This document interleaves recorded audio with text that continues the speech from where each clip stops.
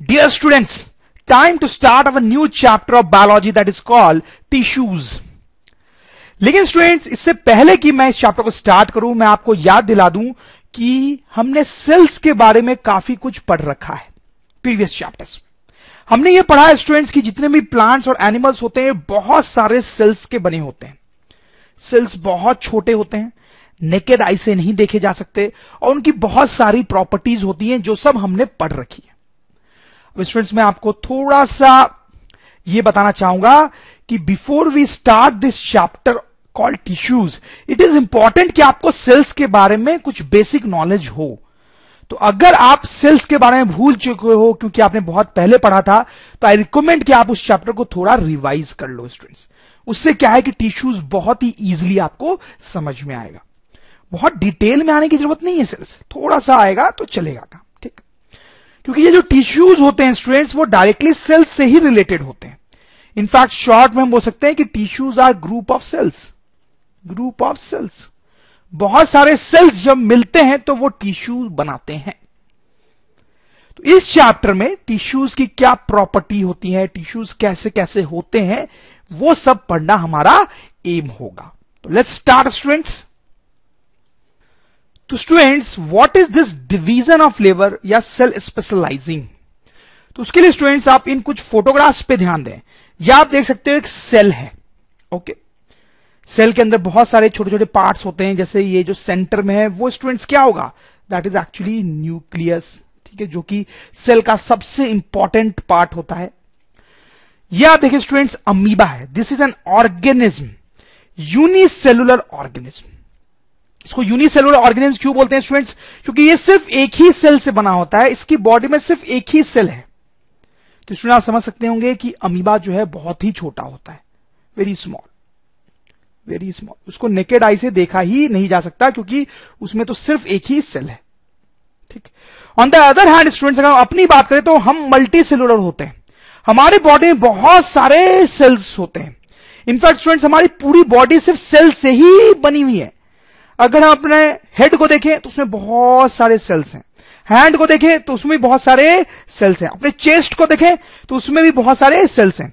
अब ऐसा सोच सकते हो कि हमारी पूरी जो बॉडी है वो सिर्फ सेल्स को मिला के ही बनी है। अगर हम किसी दूसरे मल्टी सेलुलर ऑर्गेनिज्म का एग्जांपल ले लें, जैसे कि ये टाइगर, तो भी वही सिचुएशन है। इसकी पूरी बॉडी भी सेल्स के कॉम्बिनेशन से ही बनी हुई है। बहुत सारे छोटे छोटे सेल्स इसकी पूरी बॉडी को बना रहे हैं, ठीक। लेकिन आप देख सकते हैं अमीबा जो है वो यूनिसेलुलर है, सिर्फ एक ही सेल उसकी बॉडी में, ठीक। तो आप समझ सकते हैं कि अमीबा जो है बहुत ही सिंपल ऑर्गेनिज्म होगा कि एक ही सेल है, उसमें सिंप्लिसिटी है। लेकिन ह्यूमन बीइंग्स या टाइगर हो गए, इस टाइप के जो ऑर्गेनिज्म हैं वो कॉम्प्लेक्स होते हैं। या फिर जो प्लांट्स होते हैं वो भी कॉम्प्लेक्स होते हैं, वो भी बड़े होते हैं, उनमें भी बहुत सारे सेल्स होते हैं।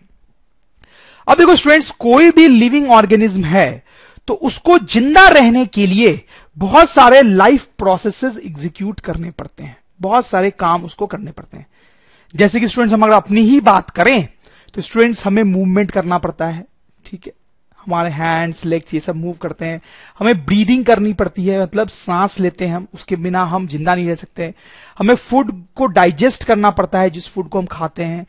फिर हमारे बॉडी में एक्सक्रीशन होता है। एक्सक्रीशन का मतलब समझते हैं आप स्टूडेंट्स? जब हम टॉयलेट जाते हैं तो अपने बॉडी से वेस्ट मटेरियल बाहर निकालते हैं, that process is called excretion, ठीक है। तो इसके अलावा भी बहुत सारे काम हैं जो हमारे बॉडी में होते हैं स्टूडेंट्स, ठीक। और ये हमारे बॉडी में ही नहीं बल्कि सारे ऑर्गेनिज्म्स के बॉडी में होते हैं। इस टाइगर के बॉडी में भी होते हैं और इस सिंपल से अमीबा के बॉडी में भी होते हैं स्टूडेंट्स, ओके। लेकिन अब स्टूडेंट्स आप ध्यान दें, इस अमीबा के बॉडी में तो सिर्फ एक ही सेल है ना, सिर्फ एक ही सेल ही है, सिर्फ यही एक सेल है। तो ये जो भी प्रोसेसेस होने हैं ये सब इसी सेल में होने पड़ेंगे, सही। अगर अमीबा को मूवमेंट करना है तो इसी सेल के हेल्प से ये मूव करेगा। अगर अमीबा को ब्रीदिंग करनी है तो वो भी इसी सेल के हेल्प से होगा। अगर अमीबा को अपना फूड डाइजेस्ट करना है या एक्सक्रीशन का प्रोसेस करना है तो वो भी इसी सेल के हेल्प से होगा। अब जब एक ही सेल ही है बॉडी में तो जो भी काम होने हैं वो इसी सेल में होंगे, ठीक है। तो हम लिख सकते हैं इन अमीबा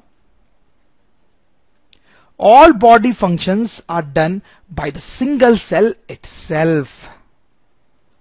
लेकिन अगर हम मल्टी सेलुलर ऑर्गेनिज्म की बात करें तो उसमें कहानी थोड़ी अलग होती है। जैसे अगर हमारे बॉडी में मूवमेंट होना है, तो देखो हमारी बॉडी में तो बहुत सारे सेल्स हैं स्टूडेंट्स, तो कुछ सेल्स उसमें से ऐसे होते हैं जो मूवमेंट करने में हमारी मदद करते हैं स्टूडेंट्स। उन सेल्स का काम ही होता है मूवमेंट करवाना। और प्लीज नोट, बॉडी के सारे सेल्स मूवमेंट में इंवॉल्व नहीं होते, कुछ पर्टिकुलर सेल्स होते हैं जिनका काम होता है मूवमेंट करवाना। अब जैसे हमें ब्रीदिंग करना है, सांस लेना है, तो फिर से हमारे बॉडी में कुछ ऐसे पर्टिकुलर सेल्स होते हैं जो हमें ब्रीदिंग में हेल्प करते हैं।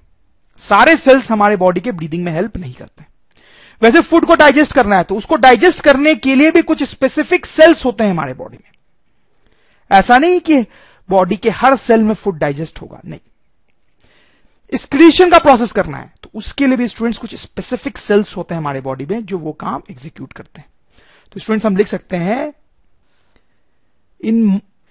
ये मल्टी सेलुलर में जो डिवीजन ऑफ लेबर है उसका एडवांटेज भी होता है। क्या एडवांटेज आप देखें, advantage of division of labour in multi cellular organisms. क्या एडवांटेज है?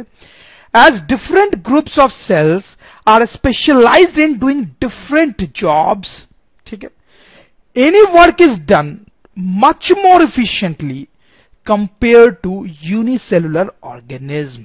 सही बात है ना स्टूडेंट्स? देखो यहां पर एक ही सेल है बेचारा जो सारे काम कर रहा है, तो ऑब्वियसली ये हर काम को उतने अच्छे से नहीं कर पाएगा। लेकिन यहां पे हर काम के लिए अलग ग्रुप ऑफ सेल्स हैं, वो स्पेशलाइज्ड हैं वही काम करने के लिए, ठीक है। जैसे ह्यूमन बीइंग से हम मूवमेंट है, तो मूवमेंट कराने के लिए स्पेशल टाइप ऑफ सेल्स ही बने हुए हैं। तो ऑब्वियसली स्टूडेंट्स वो सेल अगर उसी काम के लिए बने हैं तो वो ज्यादा इफिशिएंटली काम करेंगे, ठीक है स्टूडेंट्स। अब स्टूडेंट्स हम रेडी हैं यह समझने के लिए कि what is tissue. What is tissue, that is a big question in front of us. इस चैप्टर का नाम ही था टिश्यू, तो ये टिश्यू चीज क्या है? तो स्टूडेंट्स हम लिख सकते हैं a group of cells which work together to perform a particular job और task is called a tissue. तो स्टूडेंट्स टिश्यू क्या है आपको समझ में आ रहा है? Tissue is basically a group of cells. बहुत सारे सेल्स का एक ग्रुप को हम टिश्यू बोलते हैं बेसिकली, और वो ग्रुप मिलके एक पर्टिकुलर जॉब करने में स्पेशलाइज्ड होता है। आप समझ रहे हो स्टूडेंट्स टिश्यू क्या है? तो tissue is nothing but collection of cells जो कि मिलके एक पर्टिकुलर काम करते हो। जैसे स्टूडेंट्स मैं आपको एक एग्जांपल दूं, लास्ट स्लाइड पे जाते हैं। जैसे सपोज करो यहां पर हमारे हैंड में बहुत सारे सेल्स होंगे जो मूवमेंट कराएंगे हमारे हैंड का, ठीक है। यहां पर बहुत सारे ऐसे सेल्स होंगे जो मिलके हमारे हैंड का मूवमेंट कराएंगे। तो इन ग्रुप ऑफ सेल्स को हम क्या बोल देंगे स्टूडेंट्स? एक पर्टिकुलर टिश्यू। ये एक पर्टिकुलर टिश्यू कहलाएगा, ठीक है।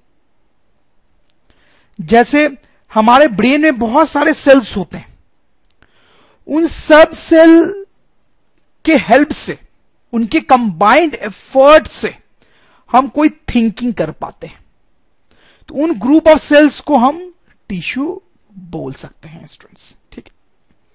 तो आपको थोड़ा थोड़ा समझ में आ रहा होगा टिश्यू क्या चीज है। अभी हम और डिटेल में जाएंगे इस चैप्टर में। तो स्टूडेंट्स कुछ कुछ हम समझ चुके हैं कि टिश्यूज क्या होते हैं।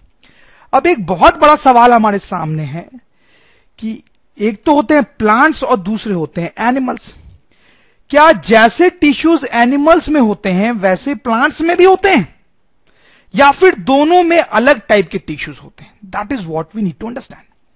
तो स्टूडेंट्स आप देखो, प्लांट्स और एनिमल्स जो हैं वो एक दूसरे से बहुत अलग होते हैं।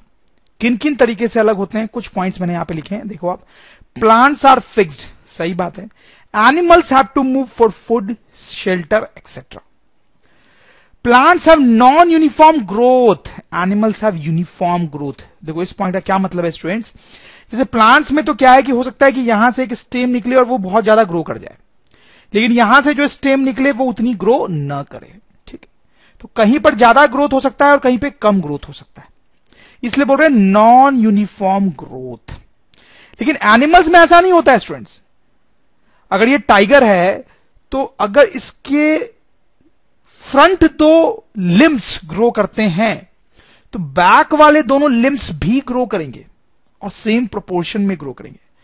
जब टाइगर का साइज बड़ा होता है तो उसके बॉडी के हर पार्ट का साइज बड़ा होता है। सही है, तो इसलिए बोला गया यूनिफॉर्म ग्रोथ। एनिमल्स में जनरली यूनिफॉर्म ग्रोथ होती है, हर बॉडी पार्ट साथ साथ बढ़ता है। प्लांट्स में कोई बॉडी पार्ट ज्यादा बढ़ सकता है, कोई कम, इसलिए बोला गया नॉन यूनिफॉर्म ग्रोथ। ठीक है, फिर प्लांट्स और एनिमल्स में और क्या डिफरेंसेस है? Plants obtain food by photosynthesis. हमें पता है कि फोटोसिंथेसिस क्या होता है।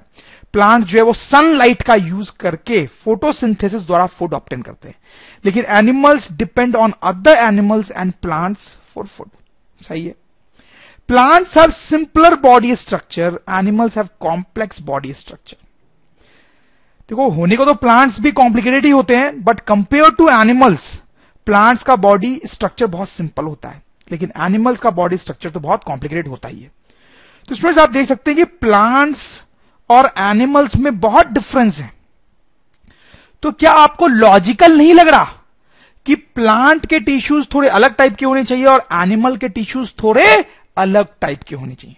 तो ऐसा ही होता है स्टूडेंट्स, प्लांट्स के टिश्यू अलग टाइप के होते हैं और एनिमल्स के टिश्यू अलग टाइप के होते हैं। तो इसका मतलब यह हुआ स्टूडेंट्स कि हमें प्लांट्स के बारे में इस चैप्टर में अलग पढ़ना पड़ेगा और एनिमल्स के बारे में अलग। तो सबसे पहले स्टूडेंट्स हम प्लांट्स के बारे में स्टडी करेंगे, प्लांट्स टिश्यूज के बारे में स्टडी करेंगे, क्योंकि वो थोड़ा सिंपलर है, और फिर उसके बाद हम एनिमल टिश्यूज पे जाएंगे। तो स्टूडेंट्स, आप देख सकते हैं this is the entire classification of plant tissue. मतलब प्लांट्स में बहुत सारे टिश्यूज होते हैं, सब अलग अलग कैटेगरीज में फॉल करेंगे। जैसे सबसे टॉप पे हम देखें तो प्लांट टिश्यूज जो होते हैं उनको दो कैटेगरीज में डिवाइड किया जा सकता है। आप देखो, meristematic tissue, please note the name, meristematic tissue and permanent tissue. These are two types of plant tissues. मतलब प्लांट में जितने भी टिश्यूज होते हैं उनको दो पार्ट में डिवाइड किया जा सकता है, क्या तो वो मेरिस्मेटिक टिश्यू होंगे या फिर वो परमानेंट टिश्यू होंगे। ठीक, और फिर जो मेरिस्मेटिक टिश्यूज होते हैं उनको भी फर्दर तीन कैटेगरी में डिवाइड किया गया है। आप देख सकते हो, एपिकल, लैटरल एंड इंटरकैलरी। ध्यान दें, एपिकल, लैटरल एंड इंटरकैलरी। ठीक है, धीरे धीरे ये सारे नाम आपको याद हो जाएंगे, ज्यादा टेंशन लेने की जरूरत नहीं है, अभी तो हम डिटेल में हर चीज को पढ़ने वाले हैं। अब जो परमानेंट टिश्यू होता है उसको भी फर्दर दो पार्ट्स में डिवाइड किया गया है, सिंपल एंड कॉम्प्लेक्स। कॉम्प्लेक्स के भी दो पार्ट्स होते हैं, फाइलम एंड जाइलम। सिंपल जो है वो कई प्रकार के हैं, आप देख सकते हो, parenchyma, parenchyma, collenchyma, collenchyma, parenchyma, collenchyma and sclerenchyma, sclerenchyma, parenchyma, collenchyma, sclerenchyma. Please note the names. And protective tissue, जो प्रोटेक्टिव टिश्यू है वो भी दो पार्ट्स में डिवाइड होता है, एपिडर्मिस एंड कॉक। तो students, you can see this is the entire classification of plant tissues. आप ऐसा एक्सपेक्ट ना करें कि आप इमीडिएटली ये पूरा क्लासिफिकेशन याद कर पाओगे, वो बड़ा डिफिकल्ट हो सकता है आपके लिए। जैसे जैसे हम चैप्टर में आगे बढ़ेंगे, हर चीजों को डिटेल में देखेंगे, तो आपको अपने आप नाम जो है वो याद होने लगेंगे स्टूडेंट्स। तो थोड़ा सा हम पेशेंस रखते हुए आगे बढ़ेंगे। तो स्टूडेंट्स, सबसे पहले हम स्टार्ट करते हैं कि ये मेरिस्मेटिक टिश्यू क्या होता है। मेरिस्मेटिक टिश्यू, उसको कई बार मेरिस्टेम भी बोलते हैं, दोनों एक ही बात है स्टूडेंट्स। तो अब हम देखेंगे ये मेरिस्मेटिक टिश्यू क्या करता है। तो स्टूडेंट, मैं आपको बताऊं, ये जो मेरिस्मेटिक टिश्यू होता है वो प्लांट्स में जो भी ग्रोथ होती है उसके लिए रिस्पॉन्सिबल होता है।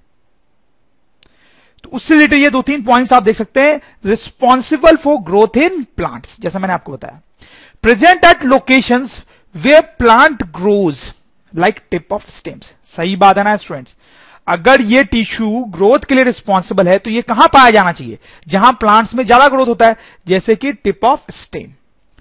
Cells in these tissues can divide and form new cells. तो स्टूडेंट्स, मेरिस्मेटिक टिश्यू में जो सेल्स होते हैं उनमें खास प्रॉपर्टी होती है कि वो डिवाइड होकर नए सेल्स बना सकते हैं, न्यू सेल्स बना सकते हैं। इसी तरीके से तो ग्रोथ होता है, नए सेल्स बनेंगे तो ही तो ग्रोथ होगा, राइट। अब देखिए स्टूडेंट्स, मेरिस्मेटिक टिश्यू के तीन टाइप्स होते हैं। कौन कौन से? Apical meristem, apical meristem, lateral meristem and intercalary meristem. तो स्टूडेंट्स ये जो तीनों टाइप के मेरिस्मेटिक टिश्यू होते हैं, ये तीनों ही होते तो ग्रोथ के लिए रिस्पॉन्सिबल है, लेकिन ये प्लांट की बॉडी में अलग अलग जगह पे पाए जाते हैं। जैसा इस फोटोग्राफ में आप देख सकते हो स्टूडेंट्स, ये जो है एपिकल मेरिस्टेम, वो स्टेम के टिप पे पाया जाता है, tip of stem and roots. तो आप समझ सकते हैं स्टूडेंट्स कि स्टेम का जो टिप होता है वो तो बहुत ग्रो करता है, उससे ही प्लांट की साइज बढ़ती है। तो यहां पर बहुत सारे मेरिस्मेटिक टिश्यूज होते हैं, उनमें जो सेल्स होते हैं वो डिवाइड होकर न्यू सेल्स बनाते हैं, तो ये जो टिप है वो ग्रो करता है। वही फेनोमेना रूट्स के टिप पे भी होता है। तो एपिकल मेरिस्टेम कहां पाया जाता है, आपको समझ में आ गया होगा, at tip of stem and root. फिर बात करते हैं लैटरल मेरिस्टेम की। देखो स्टूडेंट्स, आपने देखा होगा कि प्लांट का जो भी स्टेम होता है उसकी विड्थ भी टाइम के साथ साथ धीरे धीरे बढ़ती है, तो वहां पर भी ग्रोथ हो रहा है, तो उसके लिए लैटरल मेरिस्टेम रिस्पॉन्सिबल होता है। तो ये पाया कहां पे जाता है, आप समझ ही गए होंगे, ये पूरे प्लांट में ही पाया जाता है।